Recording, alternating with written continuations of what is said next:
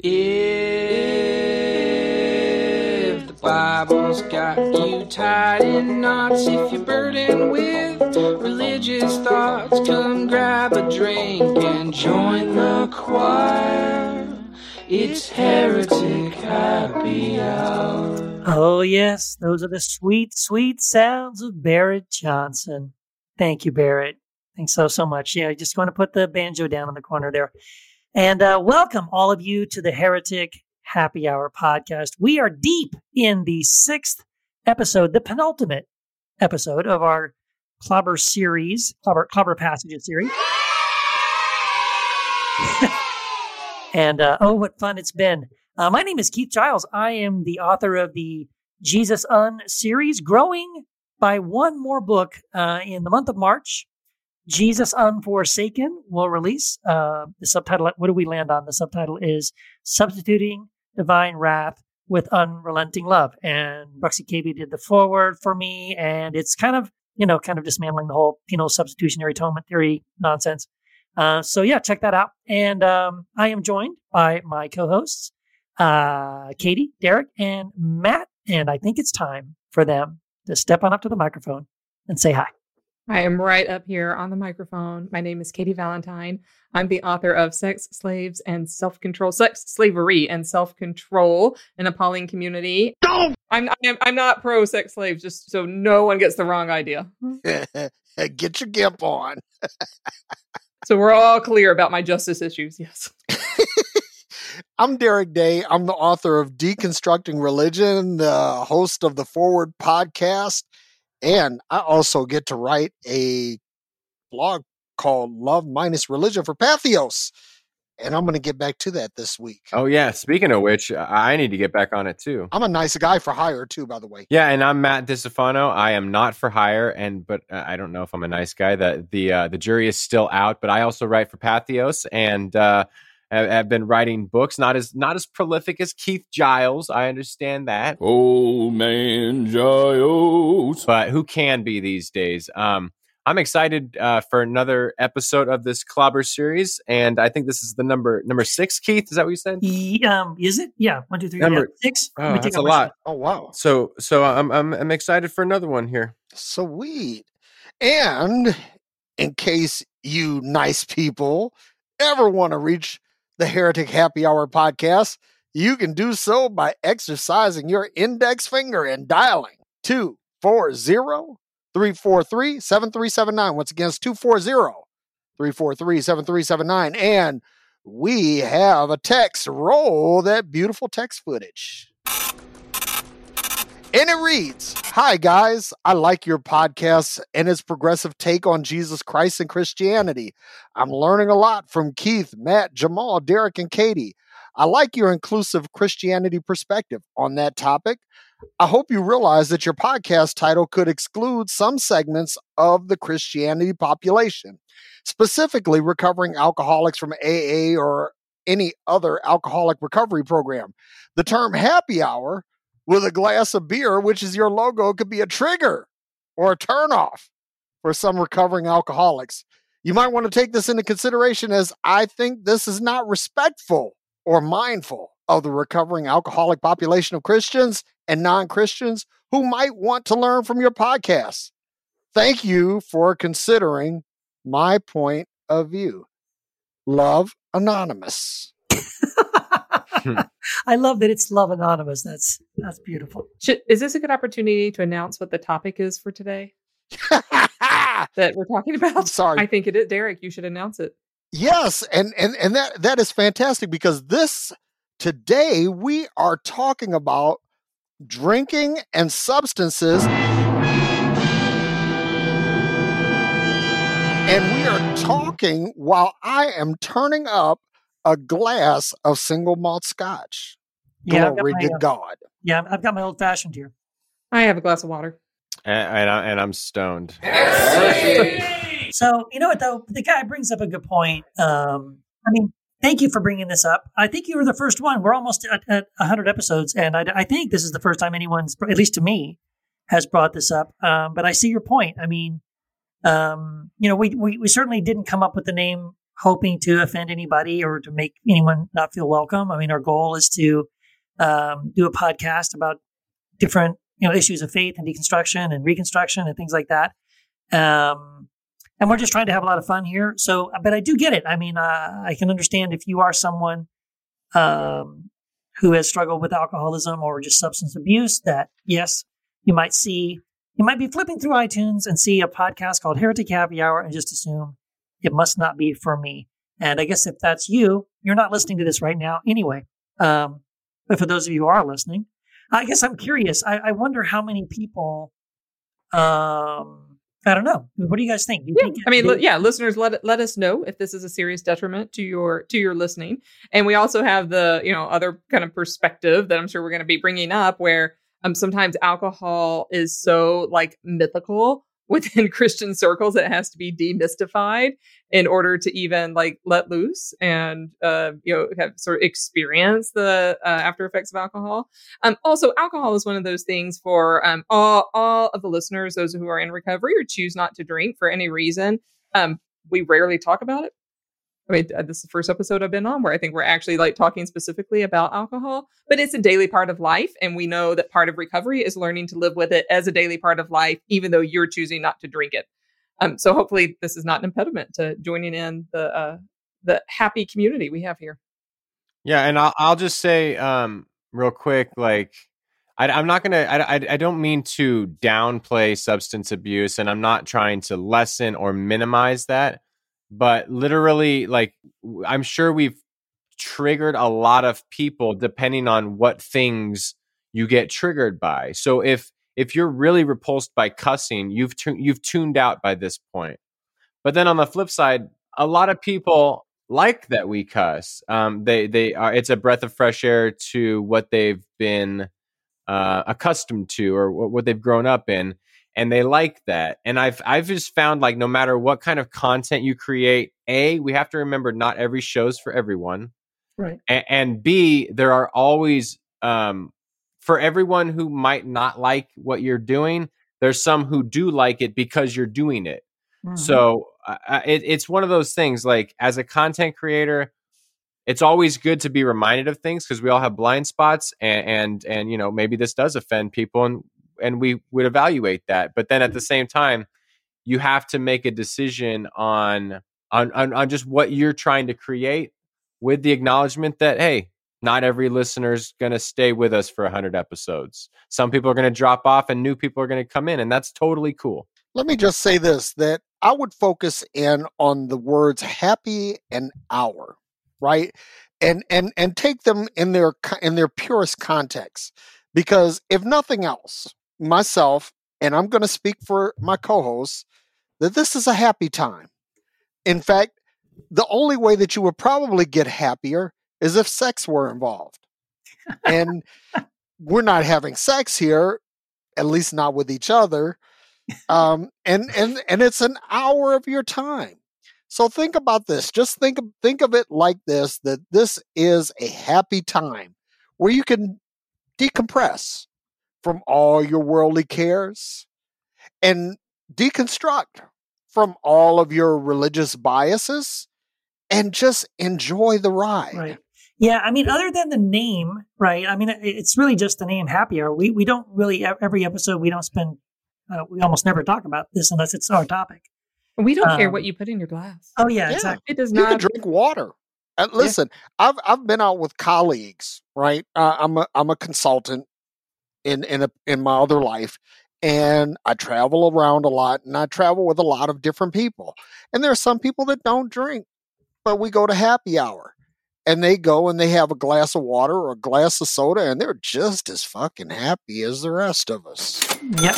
That's true. Cool. All right. I feel like we've arrived at a Heretic Happy Hour conclusion on this. For now. Hopefully. I mean, bottom line, look, we're not going to change the name of the podcast, so that's not going to happen. But at the same time, thank you for making us aware of this. Again, we apologize if we've offended anybody. That's certainly, I mean, look, I shouldn't say we're not trying to offend people, because in some ways we are trying to offend some people, but we don't want to offend, people that really need the kinds of content we are creating that because we are intending to help people really through things. So anyway, Let me conclude by saying we love you we do. right where you are, just as you are. We love you. And that's all I have to say about that. All right, well, let's get on to our next segment and interview our heretic of the week. It's the Heretic of the Week. I'm Brandon Dragan, and I'm a heretic. Hi, Brandon. Hey. Brandon, I hope you are as enthused as we are. Oh yeah. You guys, I'm pumped. We can tell. You can tell we're pumped too. Pump it up. Brandon, welcome to the show. I'm really excited that you are here. Really excited that you are a new choir author. And we're going to kick it off like we always do. Why in the fuck are you a heretic? Well, I suppose coming out of the faith tradition that I grew up in, the answer is probably that I don't believe in penal substitutionary atonement or eternal damnation anymore. And that was the gospel in the churches that I grew up in. So that's probably reason number one. He said penal. Yeah. I mean, I spent the better part of my childhood in if you died tonight, where would you spend eternity? Churches like every single Sunday. So I guess if that's where somebody is on their faith journey, I'm probably a heretic because I think God's he's just a lot better than that. Yeah. Did you ever go to one of those like hell houses? No, actually, but we did see some of those those horrible movies from the 70s and like the I don't even know what they're called. I mean, I remember in 7th grade or so in Sunday school watching that like 70s movie on the rapture where people get beheaded and all because they didn't take the mark. So that landed me in some therapy later in life, but it's all good. Well, I mean, if Christianity does anything well, it sends people to therapy. Yeah, exactly. It keeps the mental health profession in the black. Yep. Hey, maybe they're behind all of this. Yeah. Those mental health people. Damn it, we just figured it out. Yeah. Oh, could you imagine that? It's not the church, Vatican. The church industry in bed with the pharmaceutical company, in bed with mental health professionals. Are you guys still doing the conspiracy theory thing? Because I think this is a new one. We need to start a new one. You just came up with Oh my that. God. Wow, that's amazing. So you're in Nashville now. I imagine that the hellfire and damnation, hell and fire and brimstone type stuff and PSA is super heavy down there. Do you feel like, because you've lived elsewhere too, do you feel like it's more concentrated down there as, the proverbial Bible Belt? I don't know. So, I mean, I grew up in northeastern New Jersey in a very stuffy northeastern style Baptist church, like very traditional hymns, hymnals, organ. You wore a suit on Sundays and stuff. With my family background, I mean, we had a little bit of like Ukrainian guilt thrown in, and then I guess like somewhere along the way, that whole I don't know if you would call it Pentecostal, but like just the belief in spiritual warfare, and you could like pray angels to your aid and pray demons away, and miracles and healing happened. I mean, to everybody else, never to me, of course. But yeah, I mean, that was definitely what I grew up in. In the South, I don't know. It's different. I mean, the same elements there. You honestly, I haven't been in a church down here in so long that it's hard to put my finger on it. The feeling that I get in and around Nashville nowadays is like every church is trying to be that like hip church plant type thing. Obviously we're, Music City. And so there are some absolutely incredible musicians that play in these churches every Sunday. You also have people who are on the road with huge country acts who are doing like sound and lights and all that kind of thing. And then it's just like one just like hipster first century pastor church. after the next. Yeah, Yeah. just like first century. Yeah. Well, Yeah. I'm from the South Exactly. originally, and Oh, I are you? haven't- Okay. I'm from the South originally, and I've lived in California for most of my adult life now, a few other places in between the two. And I'm going to say something radical. I don't think there's such a thing as a Bible Belt. There are Bible belts everywhere. Yeah, I think you're right about that. Everywhere I've lived, there have been people that I would say they look like people in the Bible Belt, and I've lived in the Bible Belt in Louisiana. Yeah. But you said something, and I have to follow up on this. What is Sure. unique about Ukrainian guilt? Because that is new to me. I don't know.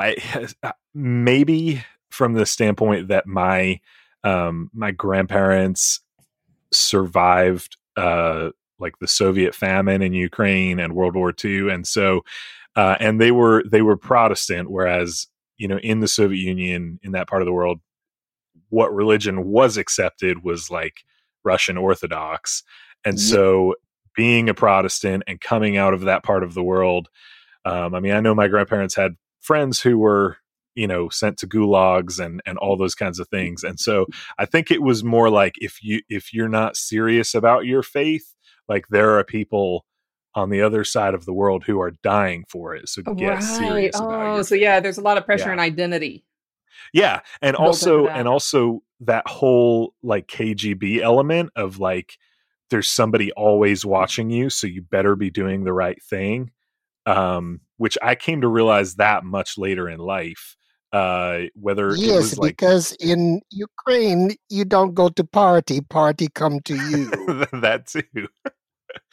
But yeah, they. I remember my grandmother telling me stories about growing up in the in the midst of the famine, but also some of Stalin's purges, and she told me in the apartment building where she lived that there were people that year round they would go to sleep in like their full winter coats and boots and everything in case they got pulled out of their bed and sent to Siberia in the middle of the night. And so it was a very coming out of that into the United States and into this freedom of religion type culture. It was still a very serious faith where you were expected to be on your game because lots of people couldn't. They didn't have the freedoms you had, so you better take advantage of them. Oh my gosh, I can completely imagine. I haven't experienced it, but thank you for explaining that. I'm so glad I asked, because I can imagine the pressure that makes you. It gives you a double pressure. Not only are you worried about sort of eternal torment, but you're also worried about, like, am I disappointing my ancestors? Yeah. No, I had my grandmother on the other side, which she was born in the States in Pennsylvania, but her parents were both Ukrainian. She lived her whole life with the firm belief that throwing away bread was an actual sin. Like it was something God would actually punish you for.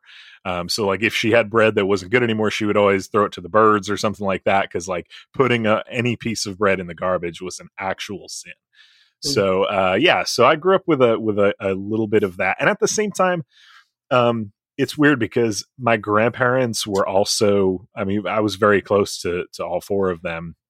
They were also incredibly like grace-filled, kind, merciful, loving people who would like give you the shirt off their back at the drop of a dime. So the conflict there is something that I guess I'm still working out in a lot of ways. And I don't really have an answer to it, honestly, but I just know that I don't look back at that particularly. I look more at it in terms of the circumstances they came out of than as like a reflection on them as people. So, Brandon, I have a question I want to throw at you. What was your pivotal moment? Where did you change from this Pentecostal PSA type thing to this heretic mode that you found? Honestly, it feels like a lifelong process now that I think about it. And really, I was not a fan of this term for a long time, but I'm starting to accept it in a lot of ways. Like it really feels like being born again. It's just this slow revelation, like over time. I remember, again, having anxiety as a young child about, was I saved? So like, I remember being in the middle of a hockey game and having this like overcome me. And so like, I stopped and prayed the sinner's prayer again, probably for the 100th time, just because I wanted to make sure God knew I was serious. I was probably in like third grade when I asked my grandfather, hey, how do we know that our God is the right one? Like, if we're putting all of our faith, how do we, I needed some assurance. And I mean, I think he kind of dodged the question by telling me, well, like, that's the devil planting that in your head. So don't even think about that. And I remember, being 8 or 9 years old, I didn't even feel like that was a satisfactory answer back then. Yeah. Well, the Bible tells me so that's how I know. Exactly. And as my teen years wore on, I experienced a lot of doubt, but I was also really into church.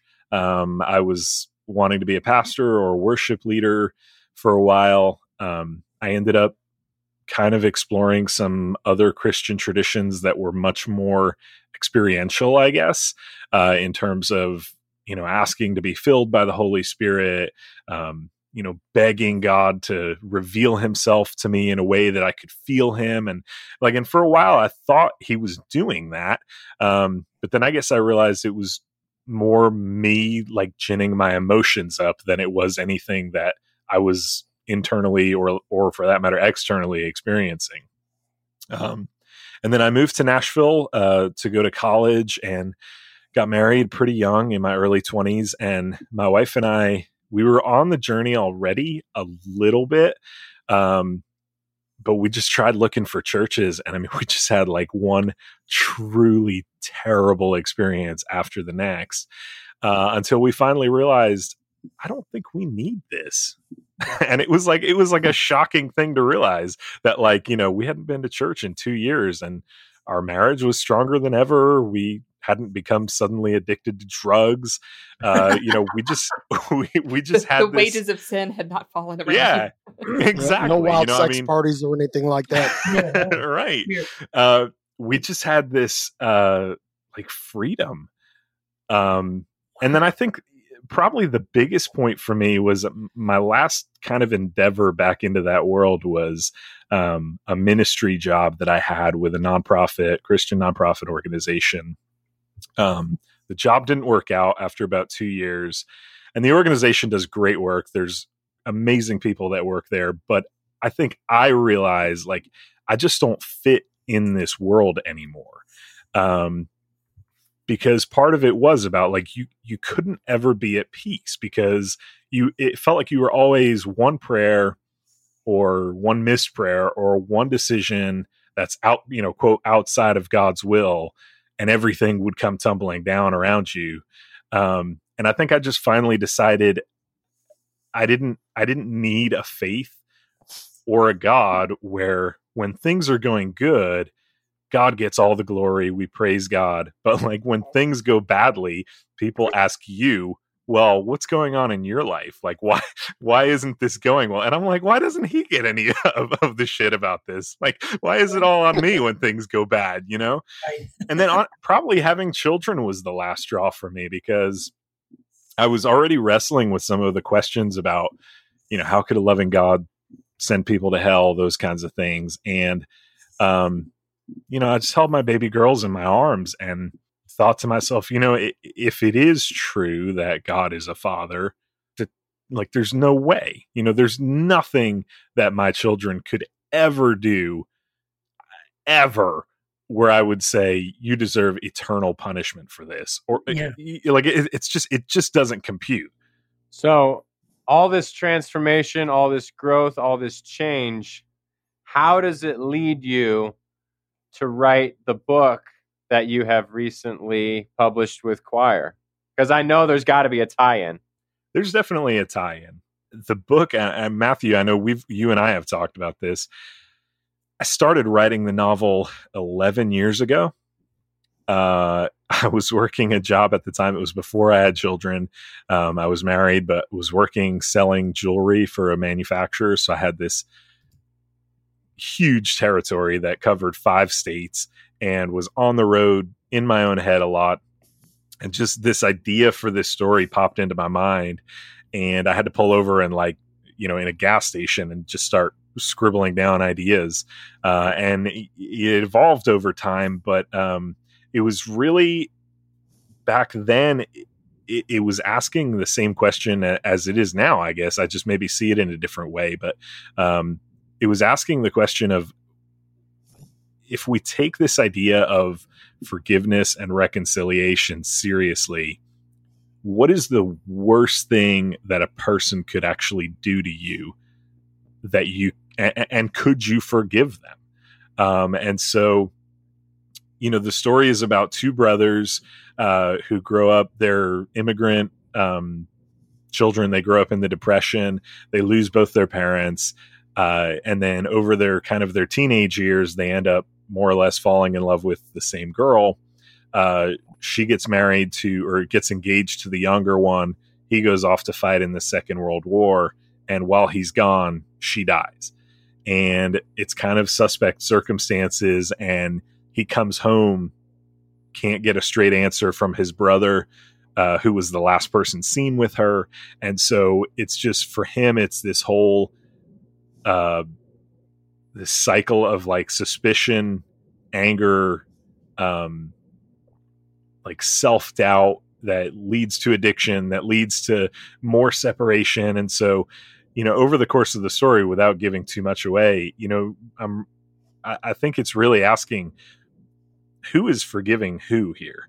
And who bears the cost of unforgiveness? Because I think Rob Bell talks about this. So often we think if we hold on to this grudge in our hearts, that person that we're holding the grudge against is going to suffer. That person is going to know that I'm mad at them. And you come to find out that, no, you're the one carrying all this around. You're the one carrying the wages of sin, so to speak. And so that's kind of where the title came from, The Wages of Grace, as a play on that, in terms of what would happen if we just gave away forgiveness, no matter what people did.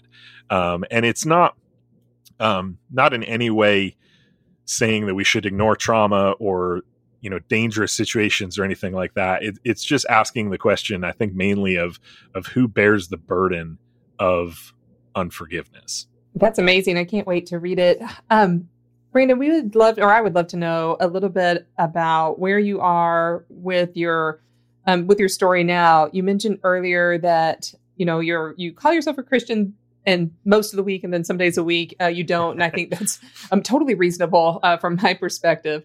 So what is your relationship right now with Jesus, with Christ? I'm not sure what terminology you use. What's most comfortable for you? And how do you see yourself in the middle of that Jesus story? Yeah. So oddly enough, I would still affirm the Apostles' Creed. So I do consider myself an Orthodox Christian in that sense. I just, like I said, I tend to hold it with open hands as opposed to closed fists, because I really don't know. And so my faith, I see it as an inherited faith, in a sense. And I don't mean from my parents, but I mean, from the apostles and on.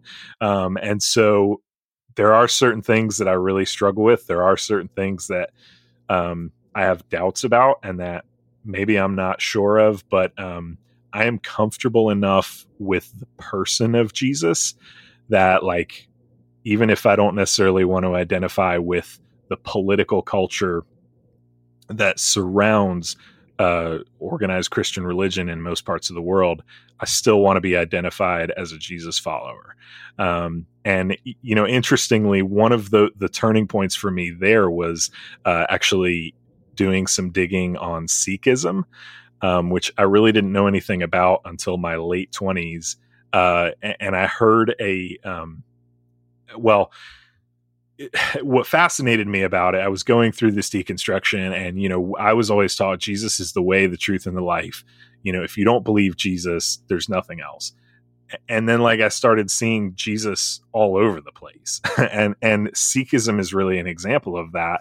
1500 years after Jesus lived in the Middle East. You have a guy that comes along in this incredibly segregated, class structured culture, who is saying, no, the rich and the poor should eat together, and you're all princes and princesses in God's eyes. And I'm like, that's Jesus. Like, look at that. How did that happen? That is the parable of the wedding feast, isn't it? Yeah. Yeah.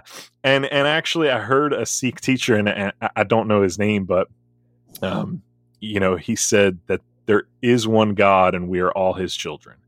And so he was actually telling people, don't try to convert to Sikhism if that's not where your path leads you. And he basically said, like, if you're born a Muslim, your calling is to be the best Muslim that you can be. If you're born a Jew, your calling is to be the best Jew you can be. If you're born a Christian, be the best one that you can be. And that was a really big moment for me, where I felt like, okay, like, I can still be comfortable in this like inherited faith, and still hold it in humility that, the whole thing might be wrong. I just more or less, I look at it at the end of the day of like, love and self-sacrifice and justice and mercy. Like, those are the things that I want to devote my life to. I was thinking that when Jesus said, I am the way, the truth, and the life, I like to flip that around and say, and add a word. I am is the way, the truth, and the life. In other words, the self-realization, self-actualization, that's the way.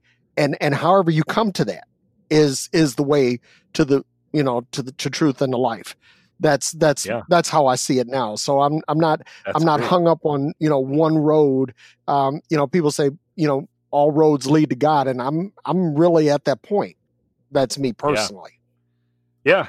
And I think the big takeaway, and too, a lot of the faith groups that I grew up in, so much of it was like inward focused. How is your relationship with God? How's your heart? How's what's going on in your life? And I just want to turn that and like take care of myself and love myself, which I never felt like I had permission to do in that tradition. But also like really want to be part of the movement of God in the world, if you want to call it that, towards healing and restoration. And oddly, I mean, that's part of what led me to go to start law school at the age of 34, was this idea that, we have people who are, quote, bad people in society, people who have done terrible things. A lot of them have. But if anybody is standing in their corner, I feel like it's Jesus. And so like, I want to be in their corner. And when everybody is against them, I want to be the person that advocates for them. So that's kind of the heart that I approach that with. Y'all can check back in 10 years, see how that's going. But well, I love your open hands, holding and participating in the story with the sense of openness and the sense that you could be wrong. You could have been wrong. You could be wrong now. You could be wrong in the future, and you could be right as well. Maybe those things can, like simultaneously exist. And I think, I could be wrong, I think it's Thich Nhat Hanh who said, or at least said something similar to the quote that you gave, or the idea that you gave, like that we're often we're meant to bloom exactly where we are planted in the traditions that were planted. And it's odd because that concept also keeps me tied to the Christian tradition and the way that I understand it. And isn't it odd that it's a Buddhist that leads us there? Yeah, no, and that's in a beautiful way. And again, over and over. And that was, I mean, a big moment too was in Rob Bell's, one of his books, where he just talks about heretic. Yeah, exactly. You know who he is, right? I'm just kidding. Yeah, no. We have a little idea. You've talked we may have heard of him. Right. Where he talks about like Jesus frees us to accept truth and beauty wherever we find it. And that's just, I mean, that's how I want to live my life. Like whether it's reading a book with my daughters, or going on a walk with my wife, or, being in the middle of going through discovery on a grisly first-degree murder case. Like, I just want to be a human, and I want to be a good one. Yeah. Awesome. Well, Brandon, where you have this new book out, which, by the way, congratulations, that's awesome. Yes, thank you. Where can people find out? Where can they grab the book, and where can they find out more about you and Sure. and what you've got going on? Yeah, the book is on Amazon. You can also find it at thewagesofgrace.com. Has all the places where it's available. You can get it on your favorite e-reader. My website is brandondragan.com. You can get all my social media, a blog that I occasionally post now and then on there. And yeah, I mean, I love connecting with people, and would love any thoughts on the book that anybody that's read it has had too. So Sweet. Awesome, man. Yeah, awesome. yeah, thank you guys for having me. Yeah, thanks for coming on, and thanks for writing that book. And I would encourage all of our listeners to check that out. Yeah, great book. Thanks very much. Thanks for being here. Appreciate you, man. Yep. This cheers. was great. Yeah, thanks. Bye.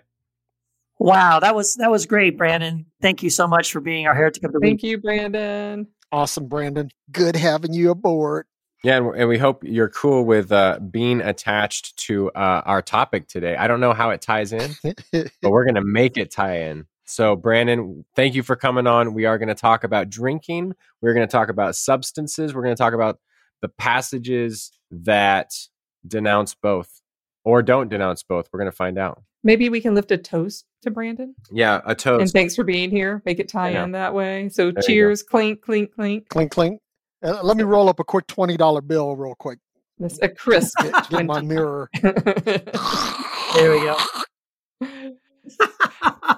Well, Wow. I'm curious, what's everyone's your top drink of choice among us four? Well, Katie, why don't you kick us off? What's yours? I love a good vodka tonic with a lime. Mm. Respect or no respect?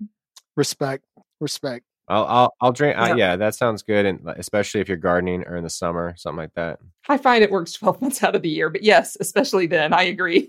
Yeah, it'll also keep you from getting scurvy. You know, that quinine Exactly. may even have effects against. Well, I was going to say effects against COVID, but you know, hey, I am proof that is not true. Right. Living proof that is not true. I was about to say, yeah, that one didn't work out. But single malt Scotch over here, Yeah, awesome. A particular brand. Glenlivet. Okay, Mm-hmm. Keith. Yeah, I'm an old fashioned guy. Yeah, in more yes, ways you than are. one. Yes, old man fashion. Did the drink choose you, or did you choose the drink? So yeah, listen, I'm not a big drinker. I mean, I drink a little wine here and there. I never have liked beer, but my previous job that I had for like 10 years, working for this technology company, they would have these like happy hours, and I didn't, most of the time I didn't go because I don't drink, but I went this one particular time, and we went to this bar in Irvine, California, and one of my coworkers had an old fashioned, and the bartender was describing to him how he made it. And just listening to how he made it, I was like, you know what? Let me have one of those. And I took a sip and I was like, damn, I could drink way too many of these things. And so that was my first one a couple of years ago. It's only been a few years ago. And then since then, I've ordered like two different times that I went out, and they were horrible. Nothing was ever as good as that first one. So I have a friend who actually is a bartender, and he made a video for me and sent it to me showing me how to make one at home. Damn. And now that I make them at home, oh man, now I'm hooked. I love them. They're great. Matt, what about you? I hate to be mimetic and everything, but yeah, old fashioned is definitely my bag. But I haven't been drinking. I've got this weird drink right now. It's like fake whiskey. It's basically spice water, and but yeah, when I do drink, definitely an old fashioned. So you have an alcohol-free whiskey? I haven't. Well, I can't call it whiskey. It's not whiskey. It's okay, but it is alcohol free. It is a non-alcoholic spirit, just so I can have the ritual of having happy hour with y'all. I can respect that. Is it really what you want? What you really, really want? I'll tell you what I want. What I really, really want. No, it actually isn't. It isn't, but that's okay. If you want to be my cocktail. That's right. That's Sorry. right. Pop culture. That was a good Well, one. you know what? I'm not drinking because you know what? The Bible is pretty clear, my friends, that we are to be sober minded. Yes, it is. We are not to be drinking alcohol, you heathens. Yeah. I don't think the Bible says anything about vodka. Nothing. That's a good point. I'm in the clear. Yeah, you know what though? I when you said that, the Bible clearly says it. I thought of the. I don't know if you invented it or not, Derek, but I think I saw it first. Derek, you've shared this a couple of times on your Instagram and on Facebook that it's like a parrot, and it's Bible says. Bible says. Yeah. Yeah. That was my graphic from one of my blog posts on. Well, I'd like to say one quick thing, and it's this: that beer and wine you can chalk up to biological accidents. You leave something sitting out too long and it begins to ferment, and you say, "Hey, wonder what would happen if I drank this," and then all of a sudden it's like, "Hey, it's happy hour." But distilling, on the other hand, that requires the mind of Christ. Yeah, I like that. Yeah, you can't. There's no accident there. Yeah, you have to really intentionally know what you're doing. Well, maybe it'd be helpful if we kind of talked about how the Bible is used to clobber alcohol, if that's a good thing, if that's a bad thing, and then we can work on unclobbering it. Matt, you named a verse, I think from 1 Peter, about being sober-minded. What are other verses, if any, that are used to clobber alcohol? We know that it happens, right? We know that the Bible is used, or like the idea of the Bible is at least used, like the parrot says. But specifically, is there sort of a list? Bible says. It's going to be my new favorite thing. Thank you. Yeah, I mean, well, so very similar to 1 Peter is the 2 Timothy 4, right? It also says, be sober-minded. And then I think probably the king of, at least the one in the New Testament, the king, the primary one is, do not get drunk on wine, which leads to reckless indiscretion. Instead, be filled with the Spirit. Be filled with spirits instead. That's right. That's why I drink it old-fashioned, not wine. Come on. Because the Bible is very clear. Exactly. And I think there's lots of random verses in Proverbs about not to get drunk, advice to young men to sort of be sober-minded, but it's all along the same lines. Yeah, and but here's what's very fascinating too. A couple of years ago, Matt DiStefano and I, and another friend of ours, was we were writing for this website that was from a Christian standpoint was wanting us to write articles about CBD and marijuana and cannabis and things like that. So as part of that assignment, we were going through all these scripture verses. And what's fascinating is there's almost an equal number, especially in the Old Testament. I mean, you could come up with 5 verses in the Old Testament that say, don't drink, but you can find just as many that say, go for it, right? That it's a good thing, that it's a blessing. God, He's blessed us with this. And so, again, like many things in the Bible isn't of one mind on this topic, right? There's verses that say it's a good thing to go ahead and drink, that it makes the heart happy and things like that. And then there are also some that say, but I think even then the ones that are cautioning are mostly on the side of moderation. They're saying don't, like the one in Ephesians, right? Don't get drunk. Like, don't make it a habit to just get sloshed. But it's not necessarily against drinking alcohol. And so anyway, I guess it's kind of a weird way of saying maybe even scripture should be used in moderation. I would agree with that. And look, I mean, if we want to take the scriptures seriously, we have to realize like some of these verses coming from Paul, from Peter, from pseudo Paul, these guys are sometimes just giving their opinion on something. Like, this is Paul's opinion. Maybe it's good advice. Maybe it's not supposed to be universal. Maybe Paul's writing letters to churches that have certain problems going on. And then all of a sudden we make him some universal, truism. That's when we have a problem. So yeah, I mean, like if I was writing you a letter, Keith, and you were drinking too much, and I'm like, hey, stop drinking, man. And then someone's like, oh, that's scripture. That's absurd. Like, it's just me giving advice in some instance. Like, I think we have to have our own discernment, right, about these things, whether we should be drinking or not, whether we should be using substances or not. Yeah. Can I real quick also point out too, pseudo Paul is a great point, right? So there's a verse in 2 Timothy that talks about being sober-minded, but there's a verse in 1 Timothy where Paul, pseudo Paul, tells Timothy, drink some wine, not just water, but drink wine for your stomach, And so, again, mixed messages. On the one hand, be sober-minded. And on the other hand, hey, Timothy, be sure to drink some wine. So, again, you get it both directions. You get this, it's okay, and then it's not okay, right? And then we also know historically, in the first century in Palestine, people drank wine way more than they drank water, right? It was probably safer to drink wine or fermented drink than it was to drink the water source. Yeah, and I think much like today in the ancient world, alcohol was omnipresent. It was hard to get away from. Wine was probably an antiseptic as well. So, lots of water was probably not great to drink. And a lot of it would be watered down, or in the Roman Empire would be lots of syrup would be put in it. But I'm also so mindful in, these admonitions not to get drunk, not to overdo it are also like people, like in Matt's example, we only say that if there's a reason to say that, right? Like we never make a prohibition against something that we don't need a prohibition against. So that tells me that some people in these early Christian communities were drinking to excess. And like, I feel for them because you couldn't flip a Roman sandal around without running into wine or beer or something in the ancient world. I like that analogy. That's great.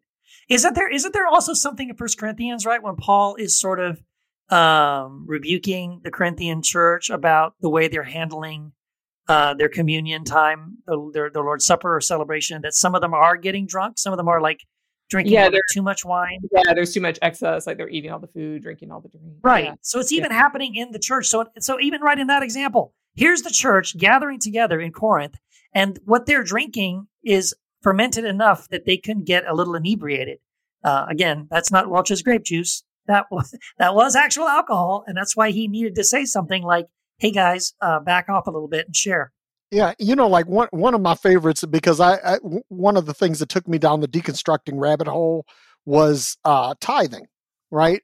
And so if you go back to Deuteronomy chapter 14, this is something that no preacher that preaches tithing will ever preach. And that is Deuteronomy 14:26. And I'm going to read it from the King James Version. And it says, and I quote, "And thou shalt bestow that money for whatever thy soul lusteth after, for oxen, or for sheep, or for wine, or for strong drink, or for whatsoever thy soul desireth. And thou shalt eat there before the Lord thy God, and thou shalt rejoice, thou and thine household." Wait, this is Deuteronomy what? 14:26. All right. Can I read it in a non-ancient Elizabethan? Thus saith the Lord. I went with King James because of the word lusteth. I know. I really like it. I want to see what else it's translated into. Whatever you desire. Okay. I like the King James better there, though. So does that mean that they had vodka and whiskey? That strong drink? Strong drink? I hope. Yeah. Yeah, and what's also fascinating, this may take us too far off the topic, so... Never too far. Whatever. Never too far. Whatever. But I mean, again, one of the things, talking about the time that Matt and I were doing this thing for this cannabis-related articles, there is some suggestion that cannabis was used even in some of the anointing oil that was used in the temple and things like that. And so, there may be a precedent. And again, I understand there's not every scholar accepts that idea. But I mean, there's enough there to say, maybe. So, and I think there was even a very recent book that was written, or some research that was done by a guy that was doing research on early Christianity and how in the first and second centuries, a lot of these Christian communities were sort of making their own wine and mixing. In fact, it was very, very common to mix all kinds of substances with your wine. Including some things like maybe cannabis and some other, maybe even, I think he suggests even some hallucinogenics like some mushrooms and stuff like that, so that people could have been having communion together and having some pretty intense spiritual experiences that might have been induced by some of those substances in the wine. It's very spirited. Yeah. Now, that's my kind of church. There's a book that I started listening to on Audible. It's called The Immortality Key, and the subtitle is The Secret History of the Religion with No Name by Brian Muriescu. And he talks about how you had these concoctions, inebriating concoctions that involve psychedelics, that involve different plants and fungi that were added to wine or beer or different beverages, and they were intended to take the partaker to a higher level of spirituality. And back to Keith's point, and I can't remember the guy that actually wrote this, but he's written several books that talk about early Christians mixing psychedelics with wine. And that was like part of the sacrament. Man, I can attest to the fact that if you do that, you're gonna have an experience. I will tell you that. Tell us a story, Matt. Well, have you ever taken any mushrooms and had any sort of experience? Have you ever done it at church? Can I? No, I haven't done it at church. I had too much to drink one time before playing worship, and I killed it that night on the drums. But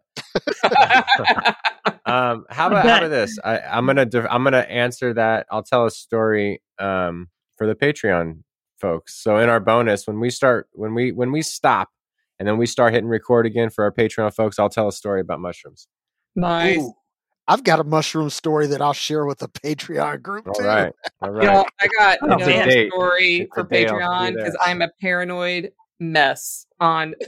And I'll share a story about my mushroom experience as well, but it involves pizza. Well, you can have mushrooms on that too, but you might see some things.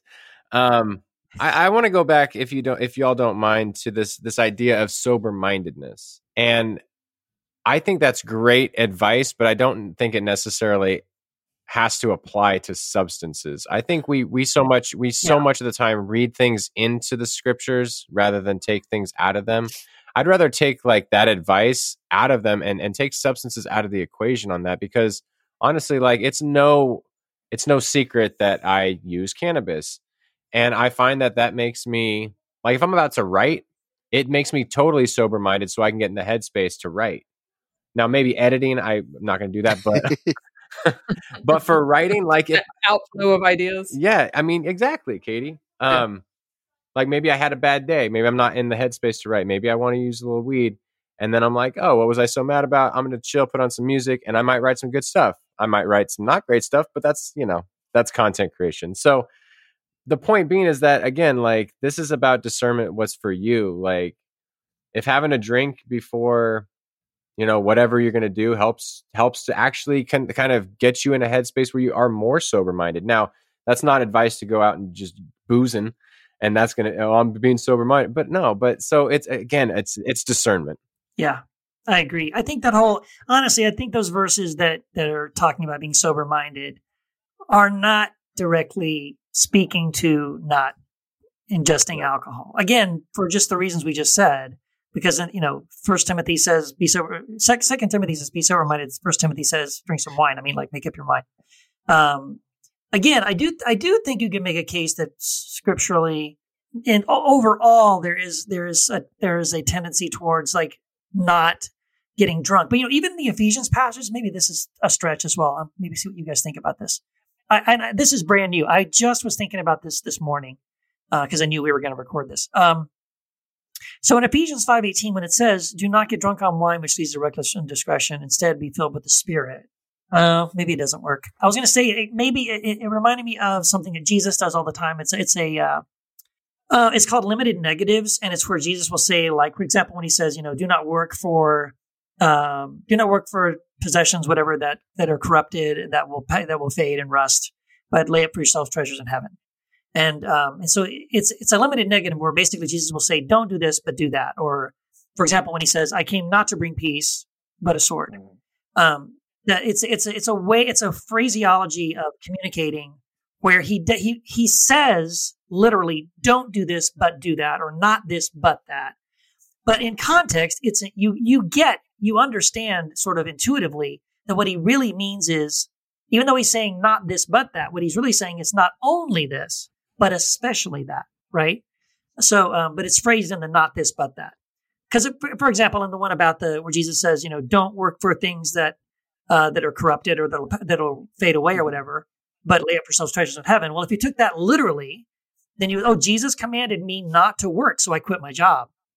because he told me not to do that. Well, no, he says what he means is not only that, but especially the more spiritual things, right?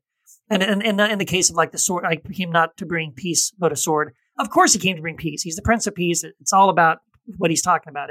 He came to bring peace. He says explicitly that he did. But in that instance, what he means is not only peace, but also a sword. And then he talks about in what way he means a sword. So in thinking of that sort of limited negative way of speaking that Jesus uses a lot, like 6 or 7 times, there's examples of that. I was wondering, like, could Paul be sort of doing the same thing? Like, don't be drunk on wine, but be filled with the Spirit. Like, could you maybe even apply it to that? Like, in other words, he assumes you're going to drink wine. So not only drink wine, but especially be filled with the Spirit. Anyway, just a thought. Maybe not. Now, I don't know if you guys ever do this or not, but this is a little exercise that I do. I go out and I Wikipedia old TV shows that I used to watch when I was a kid, because I said, surely I may find some deeper revelation about what the show entailed that I didn't understand as my 10-year-old or 12-year-old self that I might understand now. And it just so happens that I was looking up Marcus Welby, MD. And the only person in this group that would probably know that is Keith. That's right. That's accurate. I do not know it. Do you, Matt? No, not a. Marcus Welby, MD. Oh my God. It was Robert Young, the guy from Father Knows Best, which is really dating myself.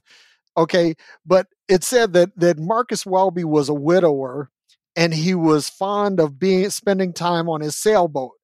And it said that some of his most unique revelations about his unorthodox approach to medicine came from consuming prodigious amounts of malt liquor in the underbelly of his boat. So is this factual? Is this Go real? out and look it up in Wikipedia. I was like, holy crap. Marcus fucking Welby. This is the sober of soberest shows, right? I did not know that. And but it said that he got a lot of his revelations of medicine from drinking prodigious amounts of malt liquor in the belly of his sailboat. How old was he when he died? I think Robert Young lived to be like in his late 80s, early 90s. He was old. I mean, proof is in the pudding. He was, but he, that was the thing. So the point that I'm getting at is like just being just drinking is not an evidence of not being sober minded. I mean, hell, man, I grew up with a lot of what I call functioning alcoholics, right? They would get drunk like literally every night and get up and go assemble cars the next day. And they did this. This was just a matter. I mean, my stepdad was one. I mean, he was like, he was a line supervisor. He had a really big job, but he used to drink and smoke every night. And he got up and he did his thing. Now, I'm not saying that everybody should do that or that everybody can, but the other thing too is that for the most part, my stepdad was one of the sober-mindedest people that I knew. Yeah. And so I'm curious what the inverse relationship is between, like closet alcoholism, sort of Bible thumping, conservative evangelicalism, because we know now a lot of things that people in the ancient world didn't know, right? We know alcoholism is a disease, it's an addiction, it's often a response to trauma. Like there's so many things that are happening. So for listeners who have struggled or are struggling with alcoholism, or you come from families that have, please, or at least don't hear that that we're sort of advocating alcohol as a lifestyle for,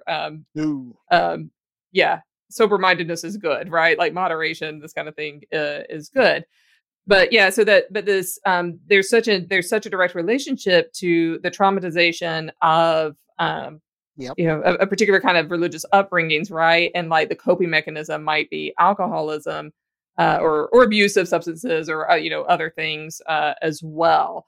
And so that's I think that probably bears some looking at that relationship, because I'm not trying to demonize alcohol in and of itself. Like I said, I like a good vodka tonic, but also would you want to equip people to get assistance, right? Like when they need to recognize when we're drinking out of fun, out of having spirits, out of being, in a safe place.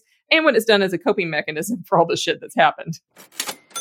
Right, like those are two things. I wonder if that bears some looking at, within the communities, especially given what our caller was asking too about like the name of the show. Yeah. Yeah, I think it's responsibility on all levels, like, recognizing when you do need help, like not, and if for those of us who don't need help in that area, not putting other people in a spot where they do feel like pressured or where they feel even triggered. And I mean, again, like this doesn't mean we're going to change the name of the Heretic Happy Hour because, I mean, but at the same time, like I wouldn't throw it in someone's face if they were an alcoholic and I knew that that would trigger them. So there's always that respect and boundary. Yeah, absolutely. Like, in our house church context, those of you at home, take a shot.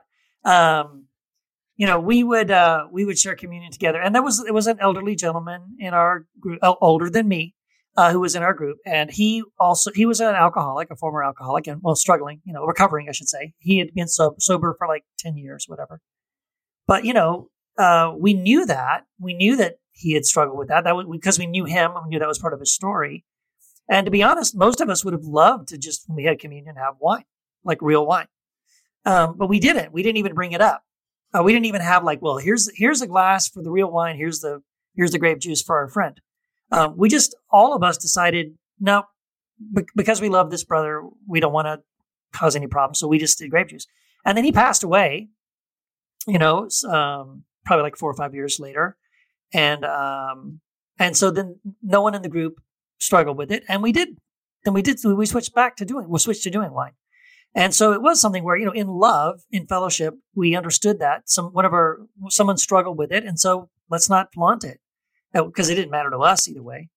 So yeah, I think it's important to be aware that some people do struggle with it.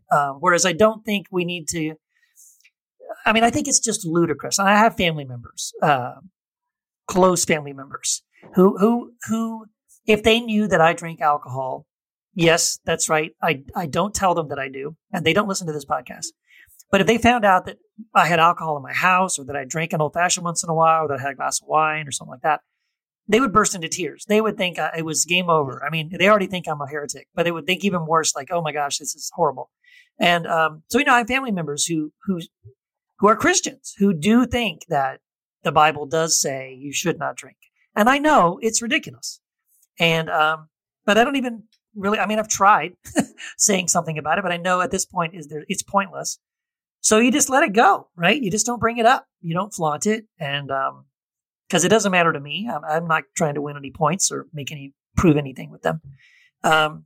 So yeah, some people do take it much more seriously. They do want to say the Bible says something that I frankly think it does not say. And I think you can pretty much prove the Bible does not say these things.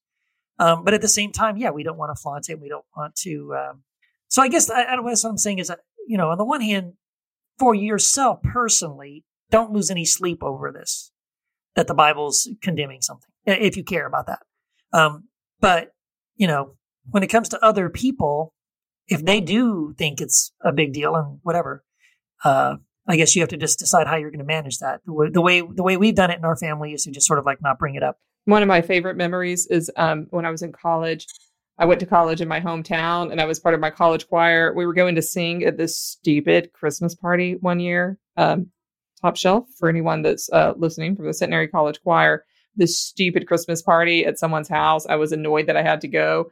I was just talking to my grandmother. I was like, oh, I have to go sing tonight, but I'm annoyed. And she was like, oh, you're probably annoyed because they're going to have like alcohol there because it's a Christmas party. I was like, no, I'm annoyed because it's like a rich person's house and we're the background entertainment. And I just don't want to do it. And that's one of my, but it's such a thing, right? Like she just made this assumption that obviously I was going to have a problem with alcohol. I was like, no, I'm waiting for that concert to get over so I can go have some wine with my friends afterwards. But yeah, a vaguely kind of biblical, again, it's this idea of what the Bible might say, even though it doesn't say it. We see a lot more references to like people obviously drinking wine and making wine. Right. Oh yeah. Jesus' first miracle is turning water into wine, and it was the good stuff. It was, there's a whole point made about that. I remember when I was just licensed and ordained as a Southern Baptist here in El Paso, and I was on staff at this church, I was in my 20s, and it was like, I think it was Wendy night. It was like our wedding anniversary, and I had gone to the grocery store and I bought like a bottle of champagne just to celebrate our anniversary. And that's the only thing I was buying. Like the only thing I'm holding in my hand is a bottle of champagne. And another pastor, not my pastor, thank God, A champagne and a glass. and another Southern Baptist pastor who knew me. I just hear, "Hey, Keith," and I'm in line at the register to check out, right? And I turn around and it's that guy, and I'm dying, dear God, if he sees what I'm holding. So I'm trying to hold it so he can't really see what I'm holding. Hi, how you doing? Great. And it was like such an intense feeling of fear. And see, now I look back on that and I think, how stupid is that, right? But because he was probably there to buy wine too. There's like, what's the joke? There's like a famous joke. It's something like, Jews don't recognize Jesus as the Messiah. Muslims don't recognize Jews as something. I can't remember how it goes. And then Baptists don't recognize each other at the liquor store. That was close enough. But the thing that I wanted to talk about is like when Jesus turned the water into wine at Cana. First, I'm going to say one thing that he turned it into fermented wine, and the scripture says that when the crowd was well drunk, and when you go back and look at the etymological roots of that, it means intoxicated, inebriated. They were already drunk, and so here Jesus breaks out the 30-year-old Merlot after everybody's drunk instead of all the well wine, and the master of the feast, basically he confirms that. But I wanted to add, I'm just going to throw this out there. This is a question for another time, but I'm going to throw it out there because it's a really good heretic question. Whose wedding was it? I know the theory. I've heard theories that it was his wedding, right? That's my theory. But anyway, one last question, and I'm going to back out. And it's this. What does the Bible say about weed, about cocaine, about mushrooms? What does it say about any of those things? Because it's easy to clobber alcohol because there are references specifically pertaining to alcohol. But when for someone that smokes weed or does shrooms or whatever it is, or even takes up a couple of lines of cocaine every now and then. Hey, now, what about that? What about that isn't guy? there is a verse that'll make people very nervous in Genesis, right? When it talks about creation, it says that God made every seed-bearing herb or whatever plant for our consumption, for our good. And then again, the thing about cannabis is there's all kinds of CBD oil has all these kind of purity, purification and healing properties. And here's the thing that blew my mind. The human body has a built-in endocannabinoid system. That means the creator, if the creator made your body, he included a endocannabinoid system that is filled with receptors that are basically open and ready to receive the healing properties in cannabis that are in the cannabis plant that he created that he says in Genesis he created for us to consume. So it almost seems like if we're not supposed to consume this stuff, well, that doesn't seem to make any sense. One of the things that's occurring to me, and this is really coming from my colleagues who do shamanic work and kind of in my own passion for metaphysics, but when we can consume plants of any kind, and with respect to the plant, right? When we can consume them with particular purpose, with treating that plant with respect, not treating the plant as escape or as we're not drinking it to cope with trauma, or we're not inhaling, or we're not whatever as a trauma response. That's a really different relationship with the plant. And so my friends who have done have really spiritual experiences with plants, that's a key thing that's really emphasized. They're not doing this to get high. They're doing this with having a relationship to the natural world. Yeah, one of the things that I was thinking about is the tree whose leaves were for healing in Revelation.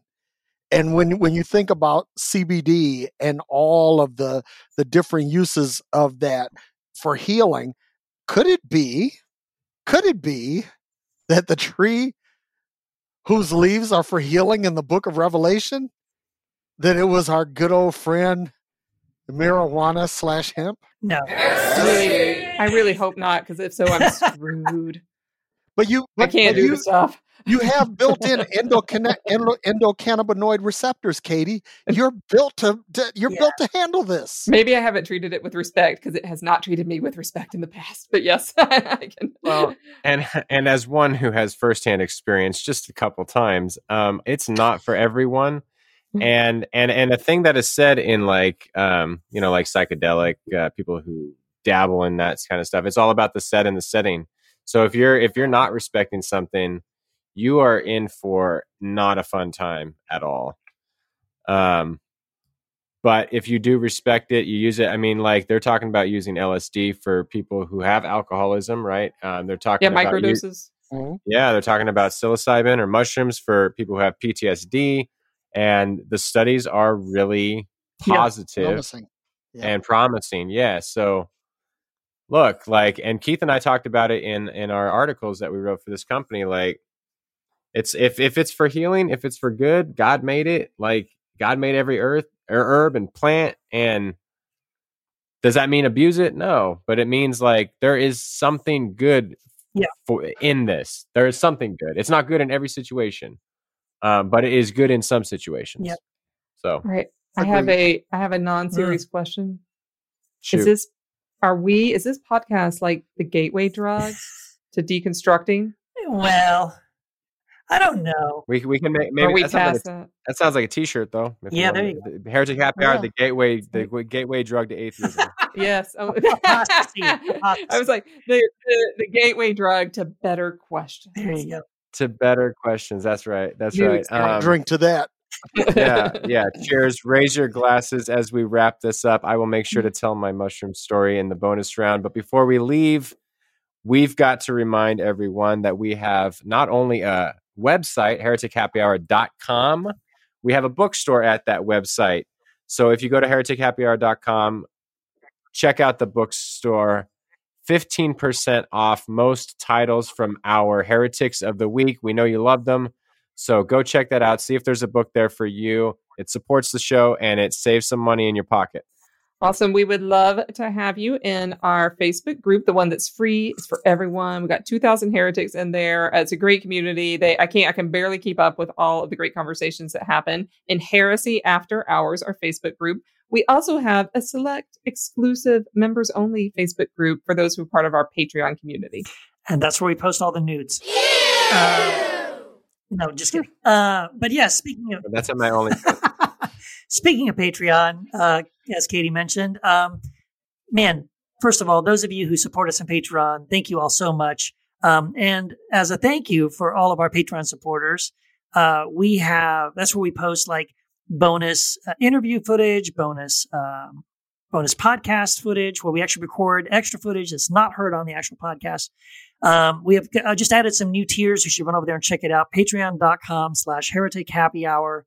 All kinds of great stuff there for you guys. And as a member of the Patreon group, you also unlock access to the private Facebook group, the Heretic Happy Hour Facebook group that Katie mentioned.